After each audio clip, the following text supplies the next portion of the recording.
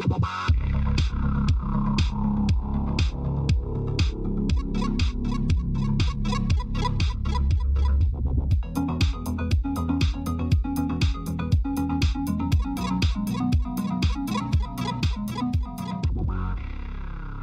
and welcome to the Unlucky Frog Gaming podcast. You're joined by some of your usual hosts, myself, Tom Mannering, Ben Porter, and hello, and our very own Callum Flint, otherwise known as Lanky Santa.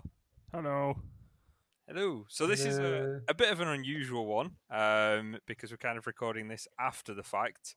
So yesterday we ran our first 5th edition Dungeons and Dragons game of Frogs in Faerun, which we did record, but due to some technical issues, we don't have a recording. So we thought we'd do another recording to have a chat about it, a little informal chat.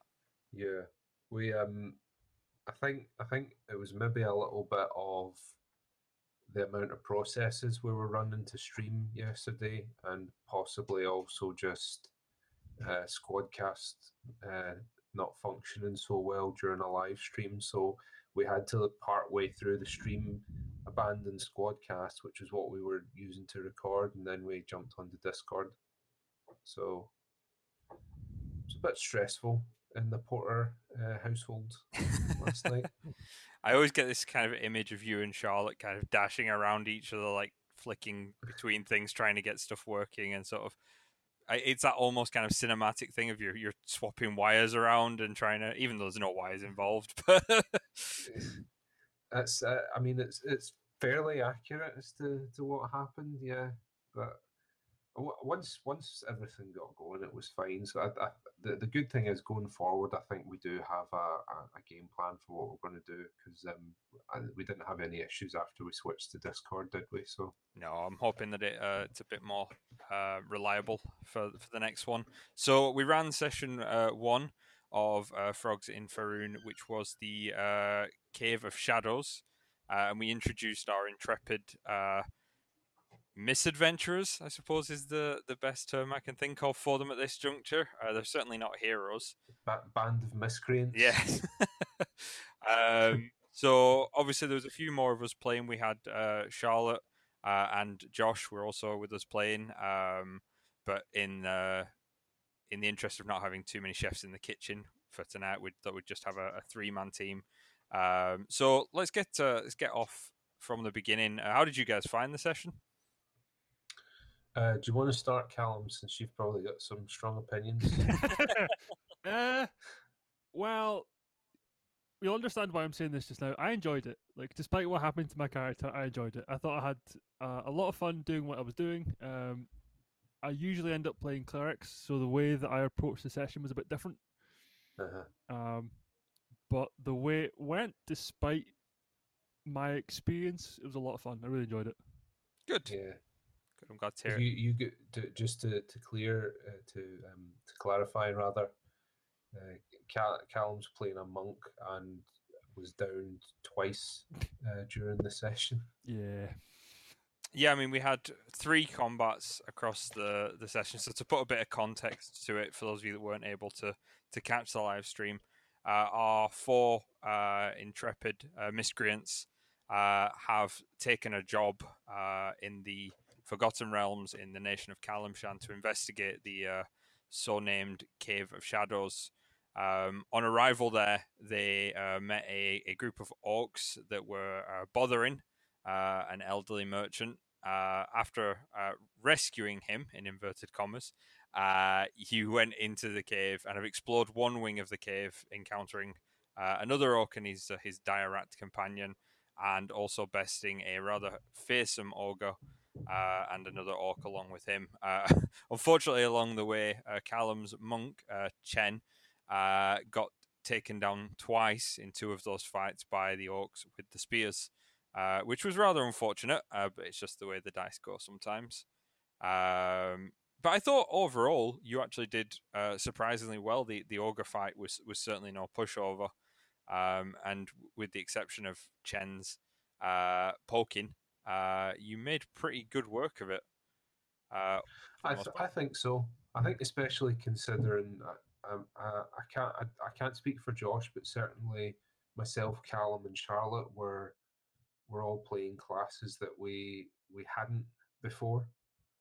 And one of the things actually that I spoke about uh, with Charlotte after the session was um, like of all of us, she's got the least experience of playing role playing games, so she had to get a little bit more tuition from you, Tom, than the rest of us did.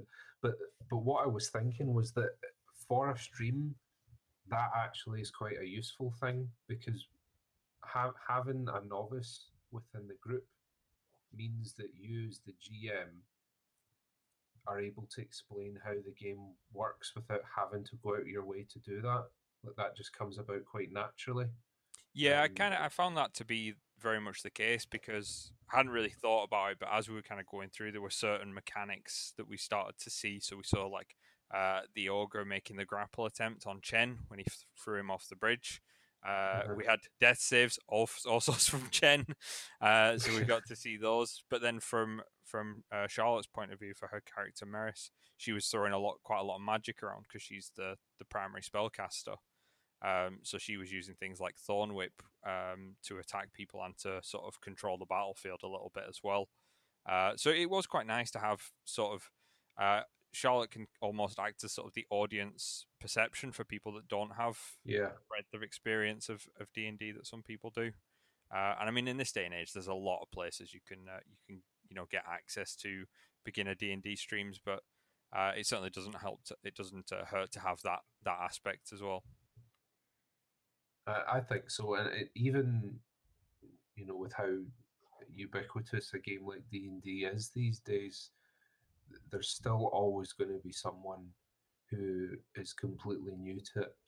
And I think that when you're doing a stream, you obviously want as many people to be able to access your stream as possible, don't you? So having someone on the stream who's not too far off entry level, I think, is always valuable for that. And I think going forward, even if we stream other games, I would always from now on try and find someone who's a relative novice to be part of the party so that you have that element there. No, I think that's a fair point. I think it helps as well. And I mean, for me, to be completely honest, I haven't played or ran a lot of 5th edition Dungeons and Dragons. As much as my roots are in Dungeons and Dragons, 5th edition's fairly new to me. I was sort of vested more in Pathfinder, so even during the stream, there were a couple of times where, as we were doing things, I kind of had the rulebook in my other hand, and I was sort of furiously flicking back and forth. And even at a few points, the people on the stream, sort of offered a little bit of help with a couple of rules calls, which was really helpful for me, not having to do that bit of research as well, which is quite good when you're GMing. I never really even considered that aspect of it, but it is good. So it's quite interesting. We'll talk quickly about the characters that you guys have kind of come up with. So we mentioned obviously Charlotte there. So Charlotte's playing Maris, a half elf druid. Quite a mysterious sort of character in the party. Partially perhaps because that's how Charlotte wants it. Partially because she's not quite fleshed out everything about the character at this stage, which is fine. I think it's fine to let a character kind of organically develop and feel them out as you go. You don't have to go in with everything locked and loaded. But I thought her character was really useful. Not only was she able to heal both yourself and Chen at points during the game, but she has that really useful Thorn Whip cantrip, which not only deals damage, but it gives you some elements of control on the battlefield. So when you were in combat, she could kind of move enemies and still stay at range. And she wasn't too bad with a scimitar as well. She dealt out a little bit of damage to the ogre with the scimitar. So I'm quite looking forward to seeing what that'll do. I know from my own personal experience that druids they're alongside monks in classes that can get quite brutal in the later levels for what they can do. Then we've got the counterpoint to that is Josh's halfling rogue Godel. who also was surprisingly effective, getting his little sneak attacks off. He's playing a kind of shifty, artful dodger style halfling conman. But he's not pushover in combat, and he was dealing out quite a bit of damage, getting in the front line with yourself and Chen, and doing some nasty shanking. And you're seeing a theme. So the characters aren't necessarily heroes in the traditional sense. We've got kind of a mysterious druid. We've got this very shifty halfling. Ben, what about your character? Do you want to tell us a little bit about him as well? Yeah, so I'm playing a dwarf, which, like, to people that know me, will be no surprise at all. That's just love a dwarf. But I did decide to go with a class that I haven't played before, and I went with the barbarian. As far as the actual backstory for Morgrim, without giving away too much to Callum, he's running away from his past, and he's a bit of a thug, and he's laying low in the southern part of the continent. But when I was throwing together the character, I'm a bit of a bit of a sucker for a western, and I quite like the sort of genre tropes of the western, like, redemption's is a big theme in westerns. Mm-hmm. But there's also I don't know if you guys have ever seen Unforgiven, the Clint Eastwood film. I have. Yeah. Well, Unforgiven's described as the anti-western, because it goes the opposite way from the usual genre trope of you have a character who's quite downtrodden. He goes from the equilibrium of his crappy life farming pigs. He's asked to do one last job, and where you reach the sort of apex of the story, the point where they would have like their big showdown and their redemptive event, he instead falls back into being a bad man. And I kind of like the idea of a character that sort of stands between those two tropes, that could kind of go anywhere. And so that's what I was thinking with Morgrim, and that's why I came up with the backstory that I did for him. Because whereas I think like Josh kept saying last night that he was enjoying being a bad guy, and he was really playing up to that, and, like, constantly trying to steal and things like that. I quite like the idea that because I don't necessarily think that, like, the neutral alignments are evil.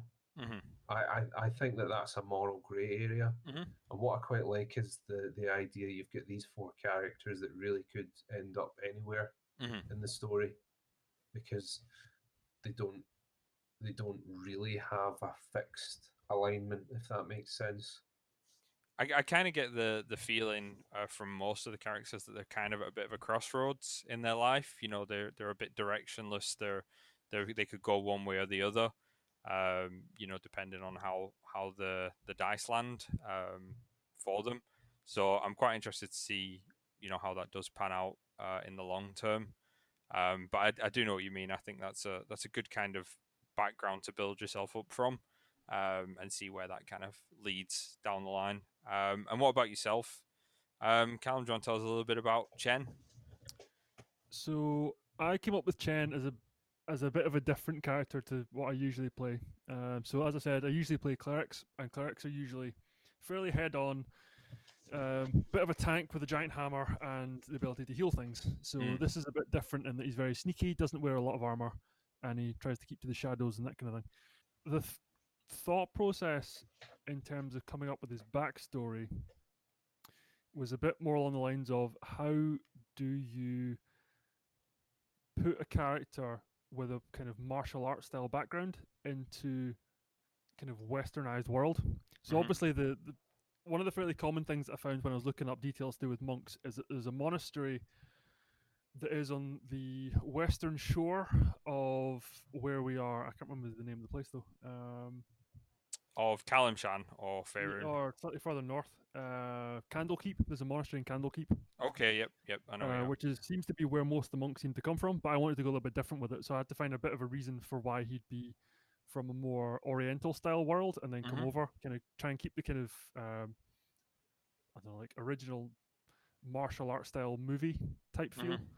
Um, so the character himself is very he's a bit secretive, keeps to himself. He doesn't really know the world outside his monastery that well. He spent most of his life that he remembers living in this monastery, being trained up. The backstory itself will become apparent as the journey goes on. I don't want to give too much of that away. He's an interesting character, and it'll be fun to try and share that in bits and pieces. Yeah, kind of drip kind of feed it. Yeah, exactly. Drip feed it like a jigsaw puzzle, so you can figure Yeah. out when he's actually trying to keep things to himself and being honest. So there's the kind of two different sides of it. Like, when does he want to give away this story that he's made up, that he's happy to share with people, and what his actual backstory is?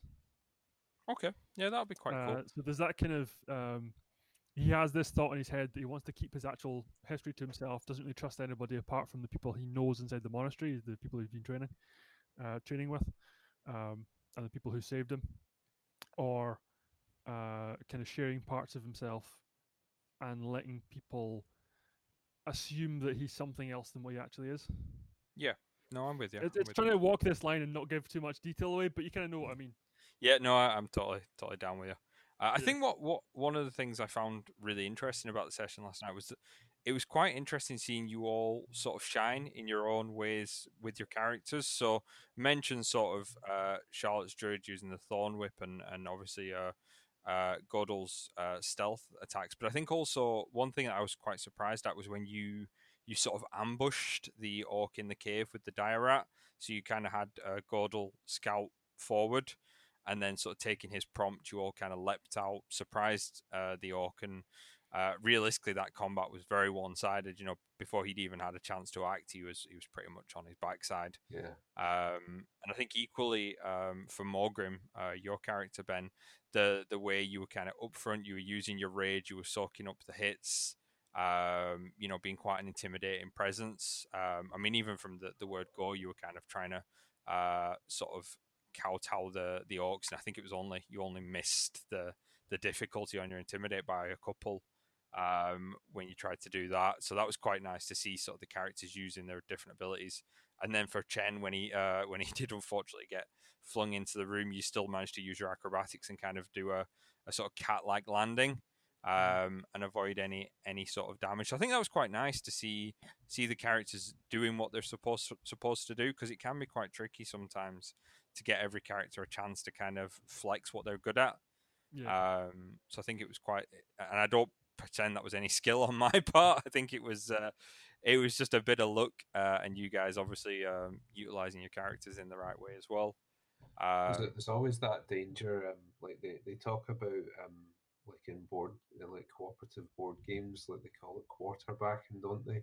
And I feel like it almost needs its own term in D&D, because it's like you know, we've all been in a game where you've got the one guy that's like hogging the limelight. Mm-hmm. You know, he's wanting his character to constantly do his thing, but you need to, like you were saying, you need to give everyone their moment to shine, don't you? Yeah, I think it's really important. As players and GMs, I think that's kind of part of the social contract, that you know you give everyone a chance to have their moment. I mean, I have a bit of a running joke that I've had for as long as I've been role playing, that you know you can get some people who will sort of hog the limelight, and they will make these really, you know, quite munchkiny power characters that can do everything, and they demote everybody else in the party to basically bag carriers, you know, that are just logging around the stuff for them.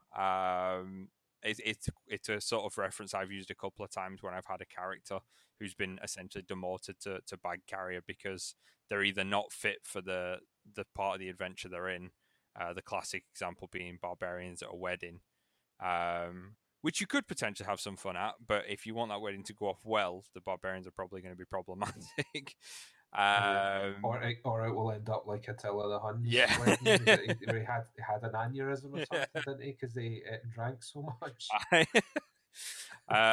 Or yeah, as I say, you just end up sort of phased into the background, just holding the gear for the characters who can do something. So it's a tricky line that I think you have to walk as players, and something that the GM has to keep an eye on. But it wasn't something I felt I had to kind of worry about with the game last night. I thought you guys all gave each other ample opportunity. It was unfortunate that Callum's was having issues with his mic, so he was kind of the silent protagonist almost.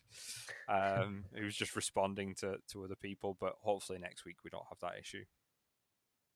Yeah, I think the monk character himself's going to be quite quiet anyway. So in terms of actually hearing my voice, it's not that relevant. Oh, that's good. It plays into the it's into the build a little bit then. Yep, exactly. Yeah, so I think looking at it all, I thought it was quite technical issues notwithstanding. It was a successful game. Not to toot my own horn. One thing I'm quite looking forward to is we've based the sessions in an area of Kalimshan, which is sort of this southern desert region of the Forgotten Realms, which has a bit of a different flavour to the sort of standard setting. Quite often, Forgotten Realms and a lot of other D&D games are set in places like the Sword Coast, which is your kind of Baldur's Gate, Waterdeep, more sort of westerny, medieval type environment. Whereas Kalimshan's got kind of a more of an Aladdin or the kind of Arabian Nights style vibe to it. And I think it'll be interesting when you guys get out of the caves to kind of explore how that world's going to treat individuals like yourselves and how you'll sort of feel about that world. I mean, Kalimshan's it's quite sort of cosmopolitan. It does have a mixture of races, but it's got its own very clear-cut culture. And you've even seen that kind of bleeding into the orcs that you encountered as well, who are sort of from the area. So I'm looking forward to seeing how you interact with that when we do get out of the caves and get into a bit more role-playing side of it as well, which will hopefully happen, if not next session, then probably the session afterwards,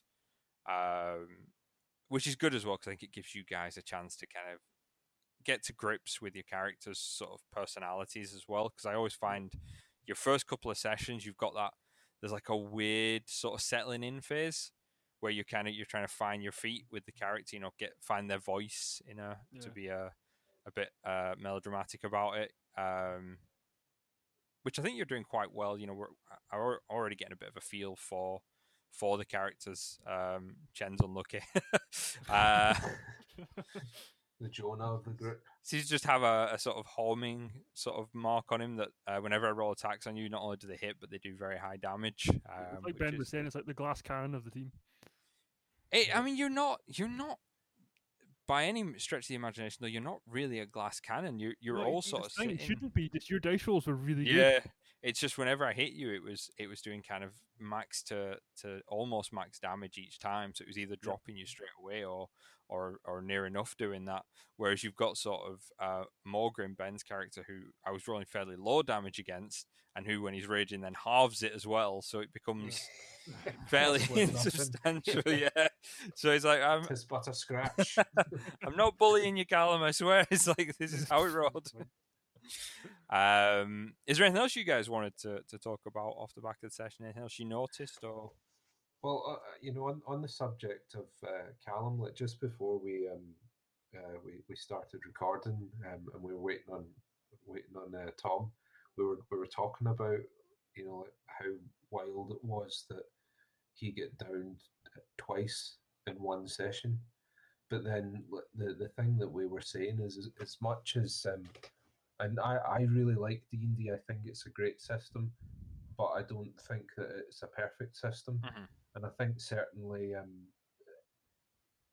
that really laid bare one of the crucial flaws of a D20 based system, right? Is that the variance that you have within that is massive, and it means that you have these like completely random things do occur fairly often, because you had Callum with his absolutely appalling luck when he was getting attacked, and then you had like Josh rolling these ridiculous damage rolls Mm. quite consistently as well. So I thought it was interesting that you had like you know both ends of that spectrum that were there. But I mean, I don't know, Tom. Like, what you're a bit more experienced with RPG systems than me, to put it lightly. I think any system that uses kind of an RNG factor, uses dice or anything to that effect's always going to have that. You're never going to get around it entirely. I do think it can be very swingy, and I say this as someone who is, by his own admission, very unlucky with dice rolls. A classic example last night was I made 2 D20 rolls and I rolled a 1 on both of them.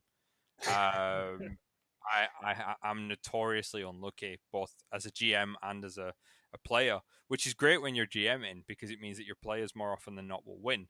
But when you're a player, it's problematic because your characters, you try and build this this badass gunslinger or this, kind of gritty detective, and they become a laughing stock because everything they do ends in failure. So your character concept very quickly shifts from this sort of, sort of edgelord character to this sort of Roger Rabbit style farce of a character. But you kind of get used to that, and you can kind of adapt to it and make it work if you know what you're doing. But I think any system that uses dice is going to have an element of that swinginess.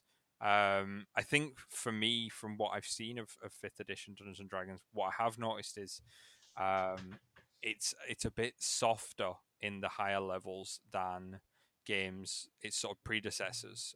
So Pathfinder, earlier editions of Dungeons and Dragons, where you would get these really big numbers, and the numbers would either be so high on the attack or so high on the defense that you were either always hitting or you were never hitting, and the dice roll really became inconsequential at that point, because you were either so good at hitting you were guaranteed to, or your enemy was so good at defense that no matter how good you were, you just couldn't hit them. But they've brought a lot of the numbers down. They've tried to keep the numbers lower, so you've got more likelihood. But I think in a D20 system, you've always got that kind of a 1 in 20 chance that you're going to critical. So you're going to do a big chunk of damage. And we saw quite a few criticals last night as well, where you did see those bigger numbers. I think Charlotte got one. I think Josh got one. Did you get one as well, Ben? I think maybe you might. I think I did at one point. Yeah, was it not my first javelin throw? Yes, it was. Yeah. Yeah. So it is. It can be quite swingy in that way, and I think you see that even more with what are called save or suck or save or die checks as well, where you've got someone will cast a spell on you or use an effect on you that can essentially completely take you out of the combat, be it because you knock you unconscious or it sleeps you or something to that effect, or it paralyzes you. And that can all be quite swingy and can be down to a dice roll. So there is certainly an element of that in there, and I do agree with you. It was unfortunate for Callum that he got hit, and then the damage dice came up, and it was quite a high damage dice as well. And it's put him on the ground. But then again, you've got to look at that from a tactical point of view. That Chen was on his own in both of those instances, and he took a risk by putting himself away from the party, where people like yourself can take more damage. So it's a tricky one. I think it is always going to be partly the dice roll, but I think there is an element of tactics in there and sort of awareness of what you can and can't do. And I think that comes partially down to that finding your feet thing. You guys are kind of still gauging what your characters can do and what you maybe can't do. Yeah. Maybe you can't take on an ogre on your own in a room. Who knows? I mean, when I was looking at the characters, I knew that this story, we were limited in how much time we're going to have actually playing it and how far our characters are going to be able to develop. Mm-hmm. So I wanted a character type that would develop relatively interestingly fairly early on, like within the first few levels. Mm-hmm. And from what I've seen of monks before, because I have seen other people use them, I do know that within the first few levels they start to really kind of blossom into what they're supposed to be. Mm-hmm. So monks can't use key points until the second level, but when they get to second level, they can start doing like dodges and kind of getting in and out and kind of running up to big things, hitting them, and then running backwards to kind of get out of arm's reach. So they can start doing the kind of in and out type stuff, which feels like more like what I want to be doing with the character. Yeah. So I just need to kind of not get on that too soon, like before he's able to do that. I get you. Yeah. But be ready to do that when he can do that, and kind of get used to what he's supposed to be like compared to how you're supposed to use clerics, which is what I'm used to, and just kind of get used to that change in character type. Because if I started trying to use him like a cleric, I'd just die. Yeah, yeah. Well, it's one thing that you mentioned last night, I think after the session, Ben. You said you're not really sure how much the barbarian's going to be able to do because at the moment you've really got rage and hit, and that's all you've kind Yeah. of got in the tank. But one thing I do quite like about fifth edition, certainly compared to earlier editions of Dungeons and Dragons, is the martial classes do have a lot more going on as they level up. So in sort of 3.5 and third edition Dungeons and Dragons, if you were a fighter or a barbarian, you got your sort of starting package. So you got your rage or you got your weapon proficiencies, and then you just leveled into nothing. You know, you just your numbers got higher, but there was nothing there. You were just nebulous. You got maybe an extra rage here or there. You really had to take what were called prestige classes, which were kind of bolt-on classes to kind of open up any new or interesting abilities. And I loved prestige classes. I was a massive fan because they were very kind of specific. They could make you a member of a specific kind of organization or a specific sort of skill set, you know, open up a specific kind of path to you. But they did kind of push you down a very certain path that way. And they did add an extra level of complexity. Whereas in fifth edition, what I like is as you level, you do tend to get new abilities quite regular, which I think is quite cool. Like with the barbarian at sort of around level 2 or 3, you choose your path, what kind of barbarian you're going to be. So you're going to be a sort of invulnerable rager. Are you going to be sort of a totem warrior? You know, you open all these kind of options there that then give you new abilities. And even like the fighter, which was the sort of the dullest class you could ever be, which was just not fair because, you know, fighters in films and books are often quite interesting characters. You know, they're doing all the cool maneuvers and things like that, and they're on the front line. You know, if you look at take a fictional example, someone like Boromir would be a fighter, but he's quite a cool, complex character. But as a build, it's garbage. Whereas in fifth edition, the fighter's got quite a lot of interesting things. They get things like second wind, where they can kind of heal themselves during combat and stay up a bit more. And they get sort of styles and things that allow them to kind of open up ways to use their weapons and tactics on the battlefield. And they can take on kind of more bodyguard kind of roles, or they can take on sort of a martial type role where they direct the battlefield and become sort of more of a battlefield leader. So I like that about fifth edition. It's maybe not as robust as some of its predecessors like Pathfinder or earlier Dungeons and Dragons, but the simplicity still allows it to kind of open up and give you some cool stuff that you can do. So I'm hoping when you guys kind of hit 2 and 3, definitely with the monks and Chen, you're going to see some of their abilities from their Kai points and things open up. Yeah. But even for yourself, for Morgrim, his barbarian path, and same for Charlotte and Josh's character, what they can kind of do. I think that'll be interesting and should hopefully give you a bit more of a toolbox to draw from than just getting angry and smacking people. Yeah. So yeah, I think that's a nice little sort of recap of what happened and how we found it. I think we can leave it there quite comfortably. I don't want to go into too much detail. We'll be picking up again this coming Sunday. Same time, same place on Twitch. It's twitch.tv/Unlucky Frog, I think it is. Let me just double check that. Go for it. Unlucky Frog Gaming, all one word. Awesome. And we'll be kicking that off at about 8 o'clock-ish, all being well. And we'll hopefully finish off the Cave of Shadows then and see what awaits our misadventures afterwards. Anything else you guys want to add? I think the highest number of viewers we got on the last Twitch stream was 17. That's good. Which, at one time, I can't remember what the overall traffic was, but if you could come along the stream, help us beat that would be great, because that already exceeded our expectations, which is brilliant. I think especially at this time, you know, with everything that's going on, it's nice to just go and listen to some people, have fun, bit of escapism. You know, I think we put on a reasonably good show, technical issues notwithstanding. And if you want to come and see 4 sort of miscreants argue over rubies and kill some orcs, it's a good way to kill a Sunday night. Yeah, it's a good show of what sure. what people want us to do as well. Like if they're interested in us doing this, then if you come along and let us know that, then we can maybe try and do more of these in future for you.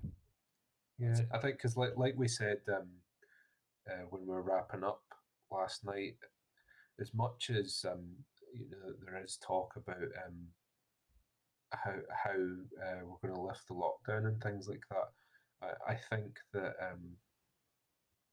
it's going to be difficult to get along to like clubs and things like that for a long time yet. And if we can help people engage with their hobby by doing this, then me personally, I'll do all I can to try and if we can give people a bit of levity during what's quite a bit of a rubbish time for a lot of people, then that's surely a worthy cause. And like going forward, we can, if there's other systems and things like that people are interested in, we can experiment with them as well. Exactly, and I think you've hit the nail on the head there. And the other thing is as well, it's an excuse for us to play some Dungeons and Dragons. So that's it. Yep. Yeah. All right, well, thanks very much for joining us. Tune in next Sunday for more Dungeons and Dragons with the Frogs in Faerun.